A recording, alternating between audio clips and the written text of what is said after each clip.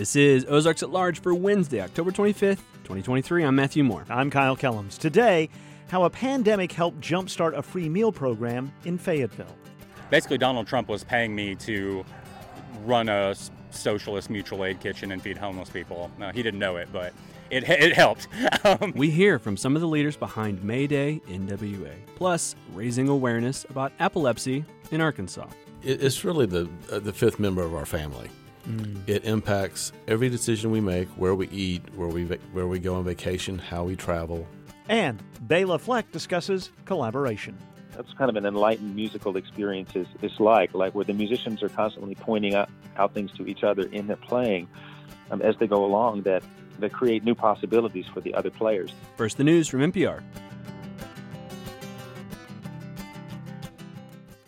The Botanical Garden of the Ozarks will host its annual Halloween Costume Parade October 25th from 9 to 11 a.m. This is meant to be a safe option for preschoolers and their families to get into the Halloween spirit. Admission is free for garden members and children 3 and under. In the case of rain, the event will be rescheduled for October 26th. Tickets at bgozarks.org. The Momentary in downtown Bentonville invites guests to discover art, food, and music. Immersive performances and exhibitions, live concerts, food and drinks. There's always something new at Northwest Arkansas's Creative Hub. More at themomentary.org. This is a Wednesday edition of Ozarks at Large. It's October 25th, 2023. I'm Matthew Moore. I'm Kyle Kellums. Ozarks at Large is a production of 91.3 KUAF. Arkansas is ranked 7th in the U.S. with citizens that are most likely to go hungry. 1 in 6 people face hunger in Arkansas, with 1 in 5 of those being children.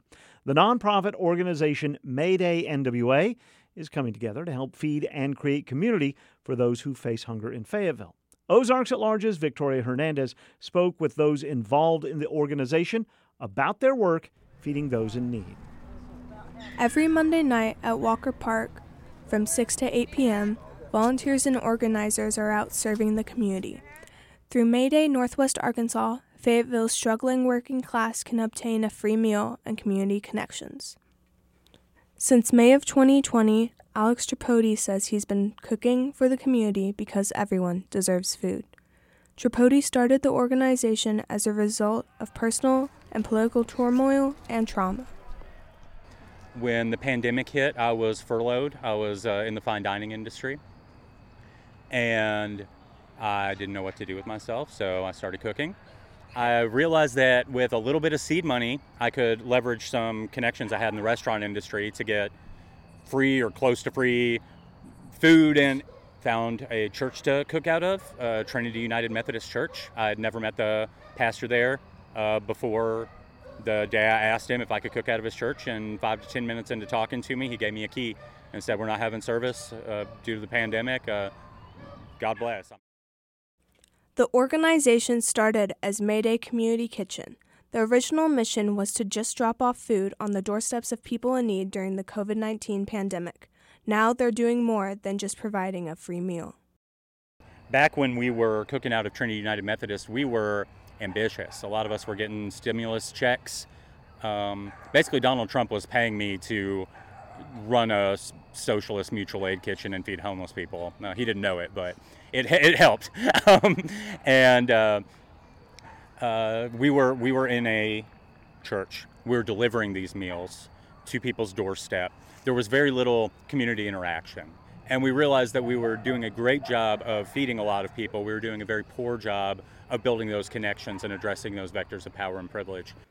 After the overturning of Roe v. Wade, May Day Northwest Arkansas reformed. That we could do something a little more low to the ground, a little more flexible, where we could pull up and address another community need if another Roe v. Wade overturn happened, for example, and where we could really focus on maybe be smaller in scale in terms of the ambitions when it came to getting the food out, but more deliberate about forming those community connections, about meeting the individuals we were feeding, about learning about their needs and potentially addressing those needs or bringing in people to address those needs. May Day Northwest Arkansas collaborates with other programs, such as those that provide clothing donations. When I went out to see one of their Monday meals, a representative from Legal Aid was helping people to sign up for Medicaid.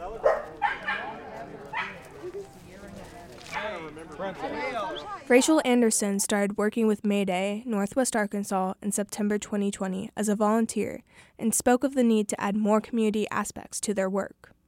A lot of food programs are designed to give out meals and kind of keep this barrier between the people who are serving meals and the people who are receiving meals. In contrast to that, what we try to do is create a sense of community. So you'll see, we'll sit down and eat with people out here. This is our dinner too. We're coming out, we're sharing a meal, trying to build community, try to build a point of stability for people, and be consistent to kind of try and help lift people up. A typical day with this new model starts early on Monday afternoons. One of our co-organizers, Chai, he started the day by going to St. James Food Pantry. It's run by Monique Jones. They help us out by giving us a lot of food resources. So a lot of the food we cook comes directly from St. James Food Pantry. So he started the day by going there and picking up the ingredients we needed for the meal. And then we all met at the kitchen we cook out of. And that was about 1:30, 2 o'clock this afternoon. Started just getting all of our ingredients prepped and get the cooking process going.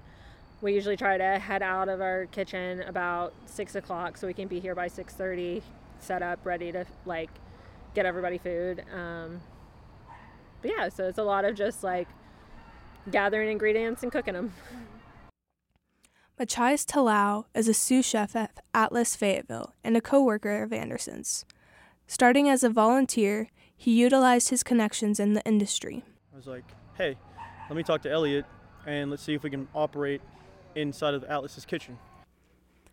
Atlas, the restaurant, is a fine dining restaurant serving food inspired by cuisine from around the world. Because it's closed on Mondays, Mayday Northwest Arkansas is able to utilize their empty kitchen to feed those struggling to buy food. Talau works in multiple capacities now to get food on the table for the folks in need. So, basically my role is I'm a co-organizer at this point, and I basically brainstorm all the food, all the menu ideas. They rely on me to push on all the food, and picking up the food and distributing the food is a responsibility of mine. Basically, we're a team, and any responsibilities are on all of us. The three view their work with Mayday Northwest Arkansas as more than just volunteering. Their work connects on a deeper level.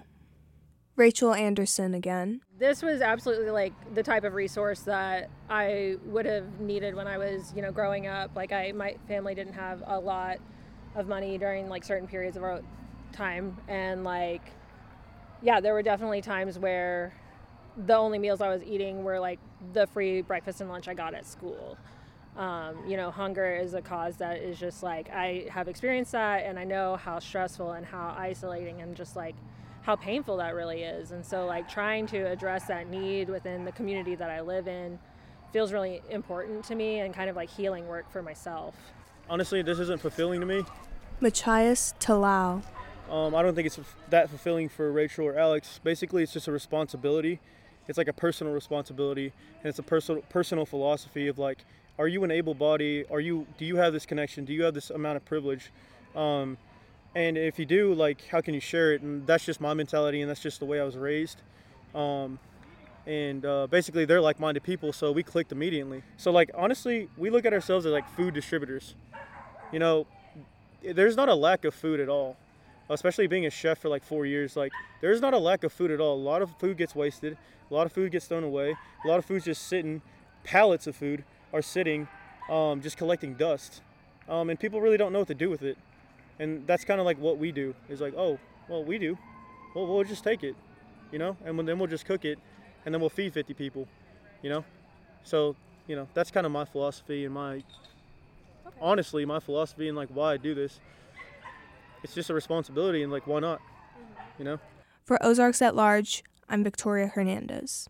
Victoria Hernandez is our fall intern here at Ozarks at Large and produces her stories in the Bruce and Ann Applegate News Studio 2. You can find all of the individual stories we report on our show by checking out our website, ozarksatlarge.com. At our website, you'll also find a link to subscribe to our free newsletter. It's a rundown of all of our stories directly to your email inbox every weekday morning. There's also ways to subscribe to the Ozarks at Large podcast, where you can listen on your own schedule in your podcast app of choice. All of that at ozarksatlarge.com. Ahead on today's Ozarks, Bela Fleck gets us ready for a musical collaboration he'll be part of next month in Fayetteville. That's kind of an enlightened musical experience is like where the musicians are constantly pointing out things to each other in their playing as they go along that create new possibilities for the other players. Bela Fleck later on today's show. This is Ozarks at Large. I'm Matthew Moore. I'm Kyle Kellums. Governor Sarah Huckabee Sanders has named Delaney Thomas as the new director of tourism at the Arkansas Department of Parks, Heritage, and Tourism. Thomas previously worked for Arkansas ad agency CJRW as an account manager for Arkansas Tourism in Oaklawn for more than 8 years. Our partner at Talk Business and Politics reports that Thomas managed campaigns, media strategies, public relations, and social media content strategies during her time working with CJRW. She will now facilitate an economic sector that grew to be a $9.2 billion industry in her new role. An impact study commissioned by the department found that tourism in Arkansas grew 15.4% in 2022, with more than 48 million people visiting the state. Scores on the ACT college preparatory exam reached a national 30-year low in the 2022-23 academic year. Arkansas high school student scores dropped from 18.8 to 18.6, according to the College Board, the nonprofit that administers the test. The national average was 19.5 out of a possible 36 points. Suzanne McCrae is Dean of Admissions at the University of Arkansas. She says the downward trend is likely due to universities placing less emphasis on the test for admissions. That's very likely had a national impact on how many times a student is taking the test. And if we're relying more heavily on students taking it once, then the scores are going to be lower. The University of Arkansas went test optional in 2020, and McCrae says the change is now permanent for applicants with a 3.2 GPA or higher. And we've done studies. COVID forced us to be test optional, and what that allowed was that we had numbers to better understand what the test meant in terms of retention and graduation. And we found that students really retained well and had high success rates if their GPAs were higher. And that seemed to matter more at our institution. Despite the move away from ACT in admissions, McCrae says high school students should not discount the test altogether. Scholarships often require scores. So we do try to remind students in the state, do take the test, do take it more than once if you can, because there are scholarships, especially endowed scholarships, that often the donor has required an ACT score. There are scholarships that are going to require that, and so they could be cutting themselves out of some of that if they don't take the test more than once. Other schools in Arkansas that have a test-optional admissions process include John Brown University in Siloam Springs, as well as Hendrix College and the University of Central Arkansas, both in Conway. A nonprofit agency providing bridge housing for unsheltered people in Fayetteville is marking 2 years of operation.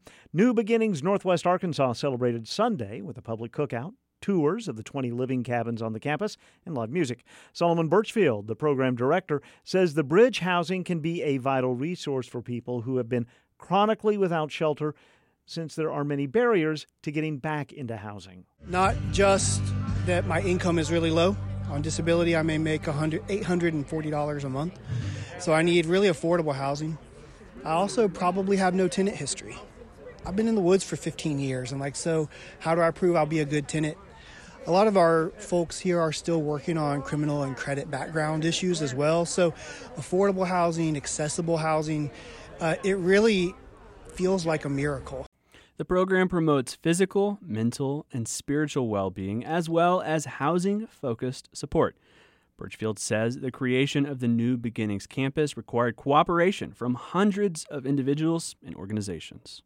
A miracle of people coming together, of financially supporting the project, of volunteers that come in and feed meals every evening. It's that kind of miracle. We like to say it takes a village to build a community. And so everyone's just come around folks here, and that's the miracle. Birchfield says the work extends just beyond the campus of 20 cabins, kitchen, and caseworkers' offices and laundry facilities. He says the organization works to promote the expansion of supportive housing options and promote housing justice. More information can be found at the New Beginnings Northwest Arkansas Facebook page.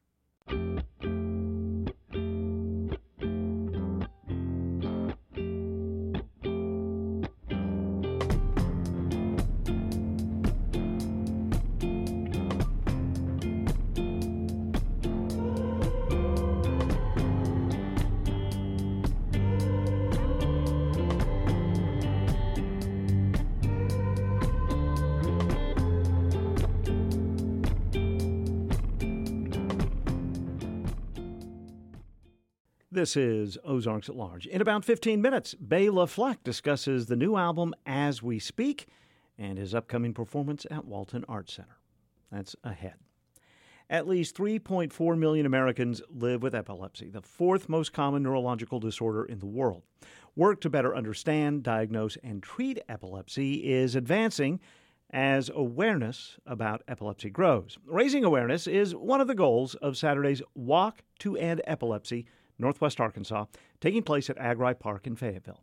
Yesterday, Jamie West Shipley and David Shipley, two organizers of the 2023 walk and two members of the Epilepsy Foundation of Arkansas, came to the Anthony and Susan Hoy News Studio. They're also parents of a son, Reese, who was diagnosed with epilepsy about 9 years ago when he was in pre-K. Jamie and David say there were fewer resources for families living with epilepsy in Arkansas then than there are now, but there is still work to be done. The challenge now is really getting the word out to people that there are resources, and hopefully by telling our story, people might relate to their own lives and that, hey, that is epilepsy. There is hope. Let me find out some things about it. That's what the walk is about this Saturday, is providing information to people who have an interest in it, who may have it, who might have a family member that has it or a friend that has epilepsy of some sort. And they can help find a path for a better life for themselves.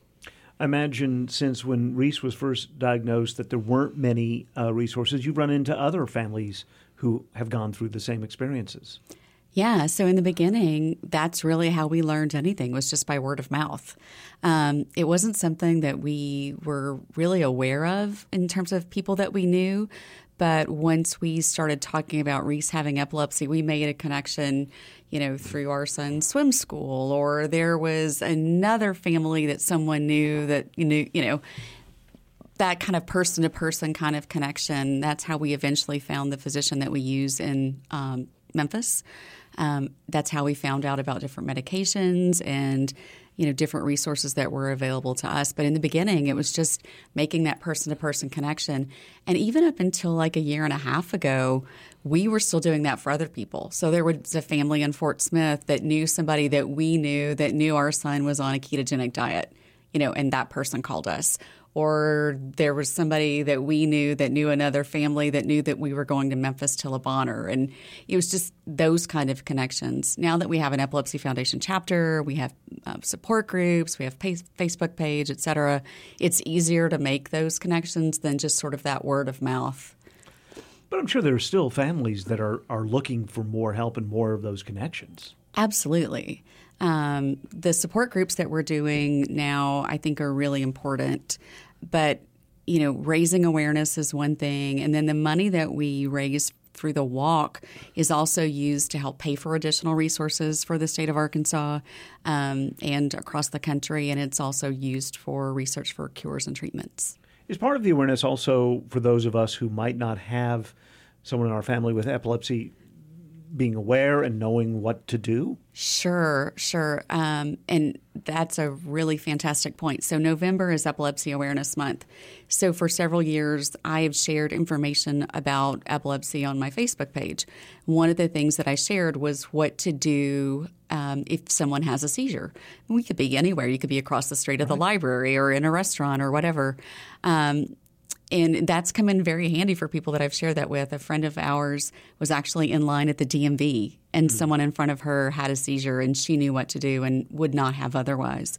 But the three most important things are stay safe inside. So stay with the person who's having a seizure. If you can start a timer, that's great. Safe, keep them as safe as possible, and that means removing things around them that they could hurt themselves on. If you can put something soft under the person's head, for another type of seizure, that might mean not letting the person walk into the street, because some people can actually be ambulatory but be totally unaware of where they are. Our son does that. So keeping them safe. And then the third thing is side. So if someone is unconscious or unable to respond and you can get them to the ground, you can turn them on their side, that helps prevent aspiration. One thing that we do want to make clear, and this is a very common myth for epilepsy, is don't put something in someone's mouth, right? It's dangerous for the person with epilepsy. It's dangerous for the person trying to do it, and it's not at all helpful. You cannot swallow your tongue while having a seizure. You said start a timer, and that's just so you can tell somebody how long the person, okay. So if EMS has to be called, that's one of the things they'll want to know. But that's a great point, too. You don't have to call EMS for every time someone has a seizure. In fact, we've never called EMS for our son. Now, we've taken him to the hospital once on our own. But we give him medication after a certain time period. So if he's been a seizure for longer than 5 minutes, we have rescue meds. But it really does depend on the person, the number of seizures they're having, the kind of seizures they have, whether or not they usually stop on their own, if they're clusters, a number of things. Yeah, I still can't imagine being a parent, though, and having a child or any loved one, really. Yeah. It's really the fifth member of our family. It impacts every decision we make, where we eat, where we go on vacation, how we travel, what we can do, with our son, and it impacts his little brother as well. Our decisions for Reese impact Braden. That's just Reese is 13. He's at the age where most parents are comfortable leaving their kid home alone for an hour or longer. We can't ever do that. In terms of Braden, he's 9, but he is often responsible for watching out for his brother. He knows when to tell us. He knows what the seizures look like, when to tell us. He knows how to swipe his VNS. He's very conscious of that. Watching him in a parking lot, watching him on the sidewalk. It's things that you don't think a 9-year-old should have to be aware of, but he's really phenomenally aware and smart about it and very conscientious about it. VNS. Vagus nerve stimulator. It's an implanted device. It's in the left chest, and then there are wires that go up into the neck. It can be set on a timer for individualized treatment. Our son's goes off, I think, approximately every 35 seconds on its own. But in the event of a seizure, he wears a magnet on his wrist, and you can swipe it to make it go off. Sends a signal, and hopefully it'll stop the seizure. And one of the things we were involved with this past year, in February, our sons testified in the House for the House and Senate committees on education, right? Yeah, for a Seizure Safe School Act. And one of the big things about epilepsy is that for every kid or every person that's diagnosed, there are probably 2 or 3 in this state that are not. And what the Seizure Safe School Act what it does is require schools to train people, that the Epilepsy Foundation will help train the school people to recognize seizures, recognize seizure types, and how to treat those different types. And hopefully by that, we'll create a greater awareness of seizures, and people can find the solution they need rather than just kind of let it go. Because the community itself is really underserved. There's not enough medical people in the state. Reese's doctor is in Memphis. Right. I mean, that's a 5-hour, as I drive, that's a 5-hour drive. Yeah, it was a lot closer when we lived in Little Rock, but it's a great facility. They have a dedicated EMU, inpatient unit, so really great care there, good neurosurgeon, et cetera. We were very blessed to find that after, having treatment here in the state as well. So epilepsy has been the 5th member of your family for 9.5 years or so. What would you tell other families who maybe are in the first year? of discovery? Reach out to come to the event, talk to other families, figure out what your story is, figure out what a kind of epilepsy seizure type you have, what's the best way to treat it, where's the best place to go. By sharing stories, you'll find your solution and support. And I think it's super important to be aggressive. That's one of the things that we didn't appreciate in the beginning. We probably were not aggressive enough in asking for rhesus therapy to be changed. You go 3 months between appointments. If it's not working, you think you just tell them when you come back 3 months later.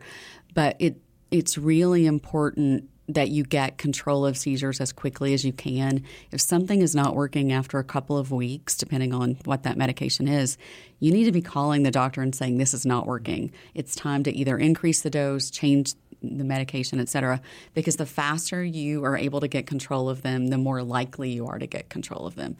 The longer they go uncontrolled, the less likely any subsequent medication is going to be able to work. And unfortunately, we didn't know that, and I think a lot of parents don't know that. And it's not something they actively tell you either. Mm-hmm. So that, I think that part's very, very, very important. And I think it's also really important to talk to, if it's a child, talk to all the folks at school, like the Seizure Safe School Act. Let them know what your child's seizure types are, what they look like, when treatment needs to be given versus not given. But just be very vocal about it. If you want to learn more about training, Epilepsy Foundation does training for free. You can go to the Greater Epilepsy Foundation page. You can get trained in seizure recognition, seizure safety, seizure first aid. There are great resources there. If you're unable to come to the walk but you want to share stuff with your child's school, there are posters there, fact sheets. We have there's a form that you can fill out with all your child's or your own medication. I always say child because that's our experience. Mm-hmm. But you can put their medications, all of those things, share that with whomever you need to share it with, a daycare or a school or your employer or whomever, so that they have everything they need in one spot in the event that you or your child has a seizure. But I think that page has just a ton of really, really good resources.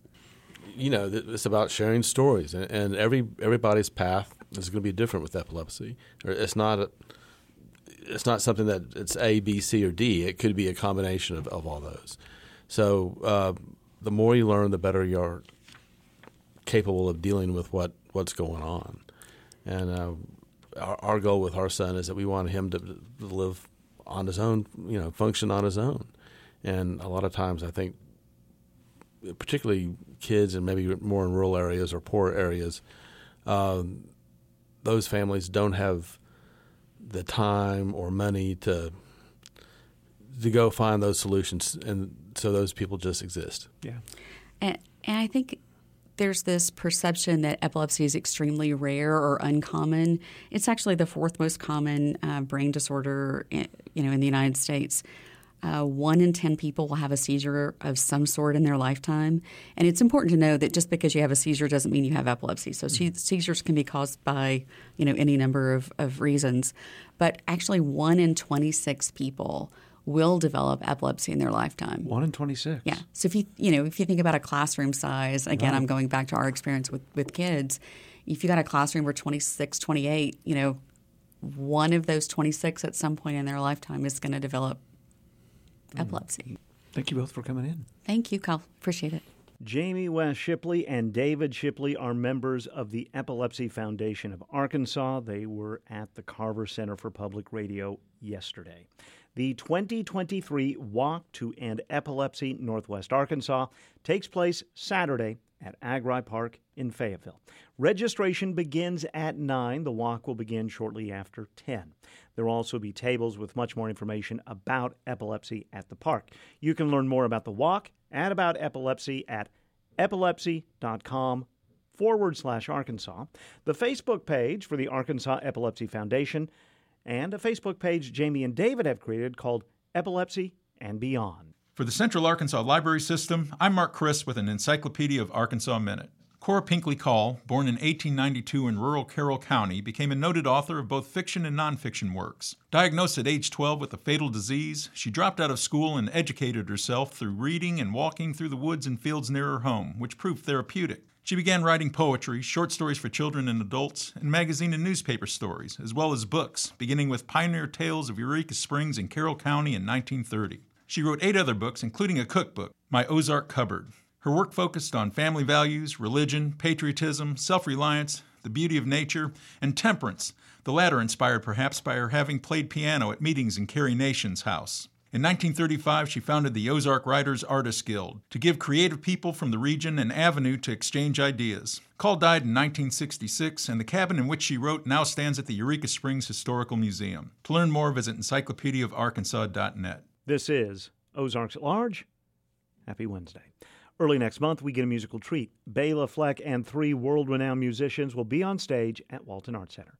Fleck, the master of the banjo, will be joined by double bassist Edgar Meyer, Zakir Hussain, one of the great tabla performers in the world, and Indian flutist Rakesh Chaurasia. They'll all present music from the collaboration they recorded together called As We Speak.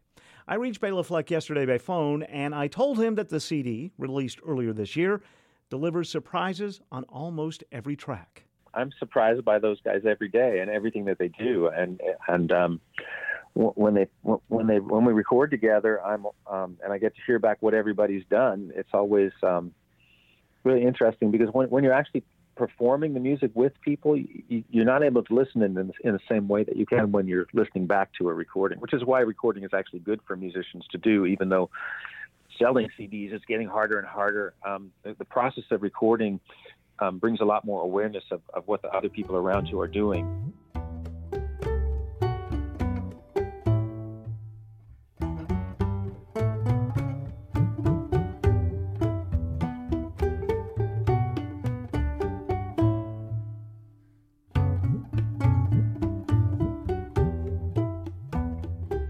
Title, As We Speak, suggests that there is a conversation going on between musicians and maybe even musicians and those of us listening. Was that intentional? Absolutely. We talk a lot about conversation in instrumental music because we don't have words, in instrumental music, and words speak to people more instantly, especially people that aren't as familiar with instrumental music. But if they start to understand that it's a conversation and a sort of a co-spoken conversation where you're talking over each other, of course, a bit, but it all works together, it's easier for people to understand what we're doing. And I think the best instrumental music to me is conversational, and I'm always striving for that call and response, that reaction from the musicians as they're playing. When I'm looking for a performance that I think is good, sort of as a producer or a creator, I want to hear not only the person say something, I want to hear the other person say, uh-huh.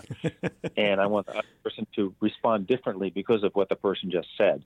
So it's not like, if you want to just build a track with a drum machine or have somebody play a perfect drum beat and then come in and play on top of it, it can be good music, but it's not conversational.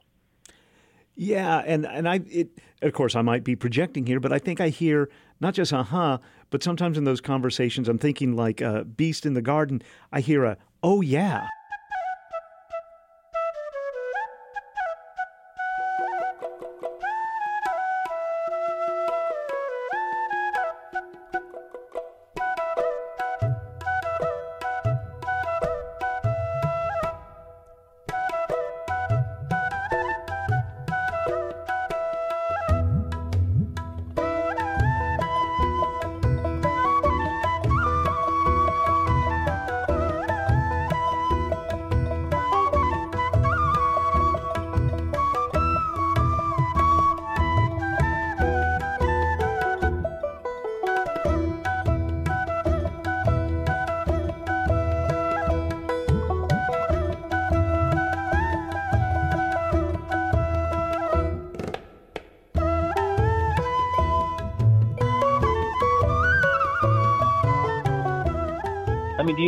Have you ever been, of course you have, like you're in a coffee shop with some friends and you're having a conversation about something fascinating to everybody and everyone starts making leaps Like somebody says something and it makes you go, oh, I never thought about it that way. Well, if that's true, then I can do this, this, this, and this. And it could be about anything. And that's what I think that's kind of an enlightened musical experience is like where the musicians are constantly pointing out things to each other in their playing as they go along that create new possibilities for the other players. And that's the art of accompaniment, too, which, by the way, I think Zakir is one of the great masters at. But so is Edgar. It's where you support in such a way that enables the soloist, if there's usually a lead soloist, even if other people are conversing with them, it enables them to do things they didn't know they could do or they wouldn't have thought of doing because of what's happening around them. So when you're in this conversation, I'm guessing you find differences but also similarities that reveal themselves. Well, there has to be enough shared language for the whole thing to happen. Like if somebody starts speaking ancient Greek to you and you don't speak it, then it's not necessarily going to encourage the kind of leaps that someone speaking a language that's close enough for you to have some sense of, maybe you have at least some partial understanding of, that's going to be more likely to provoke leaps. And I think also something like that is going to be more likely than someone speaking in your own language.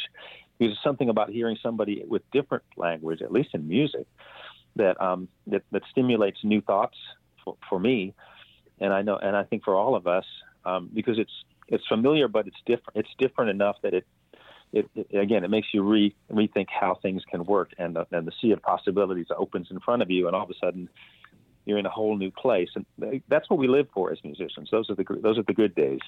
Well, and music has this advantage because I could be in a room with three wonderful people, and if I speak English and only English, and someone else speaks only Hindi, and someone speaks only Spanish, and another person I don't know speaks only Sanskrit or whatever, we can't have the conversations that musicians can have.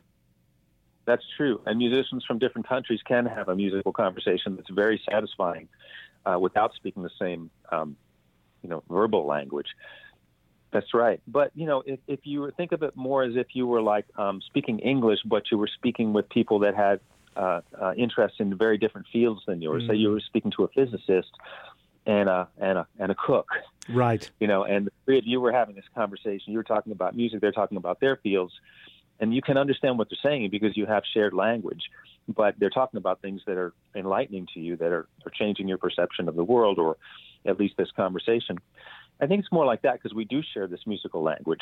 There's a shared musical language and there's an unshared musical language. The stuff these guys, like, for instance, Zakir and Rakesh can do that comes from, basically centuries of Indian music, sort of depositing all the information into these guys. They're going to have all this information Edgar and I aren't going to have.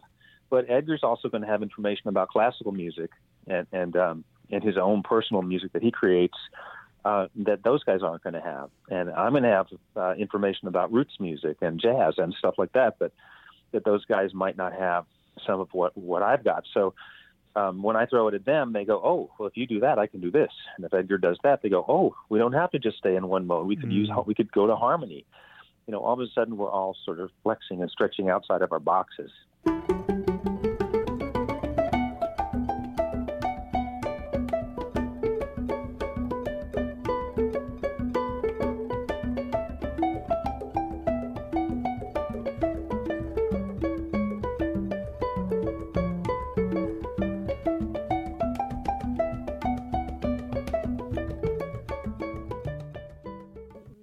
When this was recorded for the CD, I have these pictures of musicians being in separate rooms at separate times, putting down tracks. Was that how this was, or were you more able to have that real-time collaboration? It was real-time, so I call it like manipulated real-time because, it's not like we did it once and we went, hey, we're such great musicians, that's it, and we were done. It's like we did lots of takes. We played over and over again. We played each song for several hours. So we really felt we had milked every possibility out of it.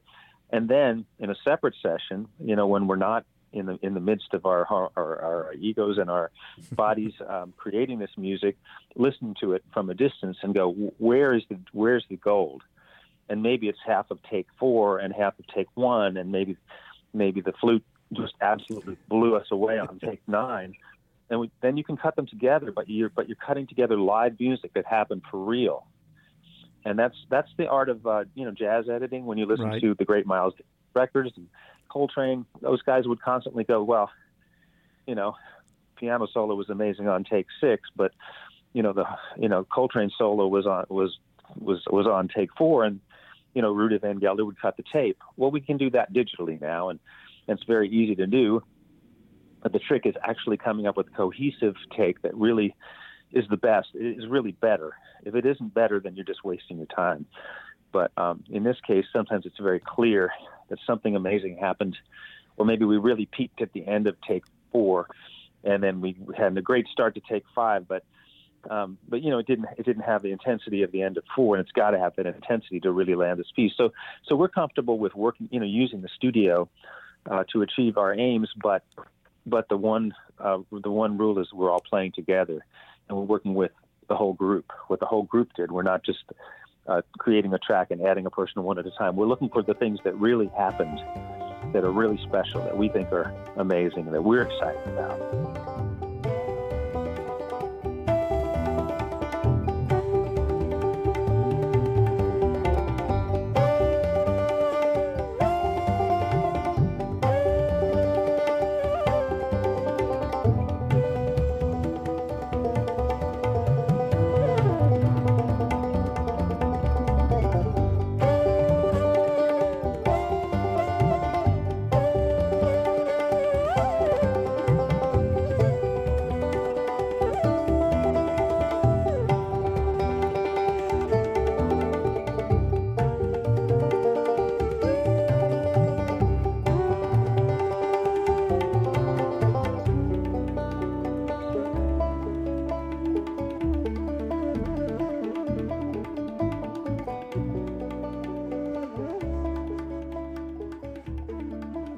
There's nothing to lose by doing a few more takes. You're already set up, and it's amazing what can happen once you get the tension of the first one out of the way.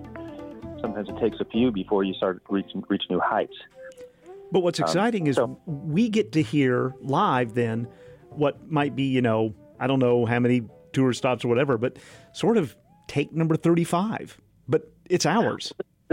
This is the cool thing about live, is every show is different with this kind of music. It's not like, you should have heard them last night they played it this way, they're going to play it that way every night. Every night is tailored to that particular space, that particular moment in time. But I also wanted to say that the process of actually taking your time to make a record and listening back together and seeing what really was good, by the time you've been out on tour playing that music for a week, you're going to be playing it better than that because of that experience. But if you just continue to play shows without listening back and studying and understanding what's happening, what's working, what's not working, you don't make these leaps. But musicians like this, they keep making leaps. And that's what's exciting about seeing where it gets to, as the tour goes on, as it continues to grow. But with some inspection, some critical listening from the band to push it to the next level. And finally, you were mentioning the Coltrane and the Miles Davis albums, and I'm glad you did that because listening to this record made me think about those records, which were albums. You listen to track 1 through track 7 or 8, and this feels like an album that you want to put on a CD, a vinyl, whatever, and listen the whole way through. Nothing wrong with the selected tracks, but this sounds like a work that's meant to be listened to in its entirety, maybe with the lights turned down a little bit. Yeah, it should put you in an emotional space. We talk about the experience of being a musician trying to create this music, but when we do it right, it creates a feeling. And if you like that feeling, then you want to put on the record and listen to it again, which is why a record like Kind of Blue is such a classic, because not only is it the cutting edge music of the day, but it creates a mood and it puts you in a space and you want to hear it over and over again. And then you get to experience, Coltrane and Cannonball Adderley and Miles and Bill Evans, and you get to really understand these very intricate, beautiful solos that they played, which wouldn't really matter to you unless there was a mood and a feeling that made you want to listen again and again.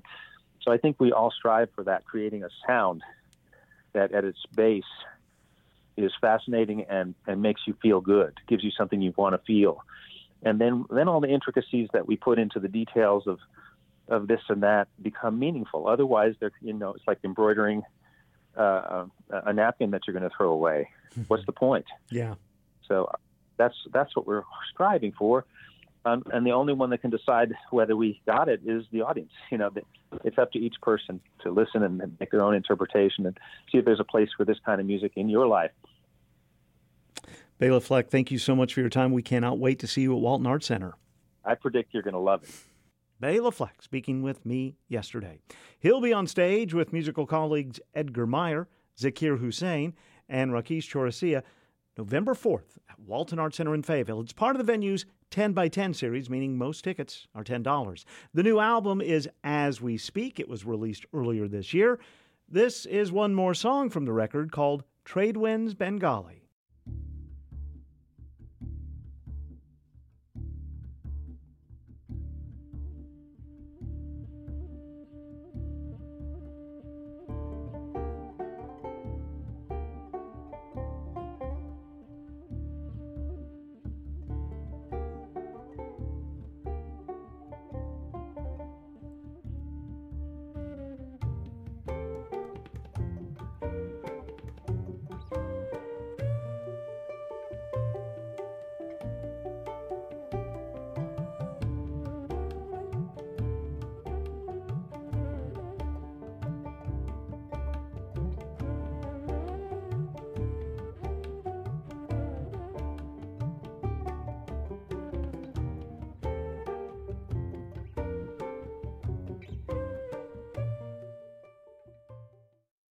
The Be Aware event is coming back to the Fayetteville Public Library this weekend. It's an allergy-aware candy distribution event that begins at 10 Saturday morning and will last until noon.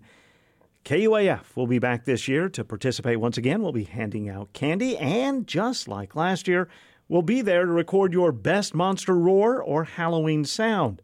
The KUAF Listening Lab will be at the library so we can collect sounds like this, recorded right before Halloween 2022. Happy fire. What would you have to say? Oh, that was really good. Good job. Good job. Thank you. Happy Halloween. Be safe out there now. That's good. That's good. Happy Halloween. Very good. I like it. As you can tell, we'll accept Halloween greetings and sounds from all ages. The Be Aware Halloween event at the Fayetteville Public Library, Saturday from 10 until noon. We will see you there. If you come at the right time, you're going to see Matthew Moore's son James in his first ever Halloween outfit. Speaking of the Fayetteville Public Library and Halloween, we get an early Halloween treat tomorrow night when R.L. Stine, creator of the book series Fear Street and Goosebumps, will visit with Northwest Arkansas. I'm honored to be the moderator for the event. It will begin at 6:30 in the Event Center. No advance tickets. It is free, first come, first serve, capacity a little over 600. So there you go. Books, by the way, will be available for sale and signing after the conversation, and we are going to make sure there is time during that event for questions from the audience. The Goosebumps series from R.L. Stine, by the way, has sold more than 400 million copies in the United States. That's a lot of scares. And the Guinness Book of World Records lists R.L. Stine as the best-selling series author in history ever. The event, by the way, the culmination of the library's True Lit Festival. And if you're looking for other opportunities to collect Halloween vibes, the Goblin Candy Crawl will take place in downtown Rogers Halloween Day. That's Tuesday from 3:30 until 5:30.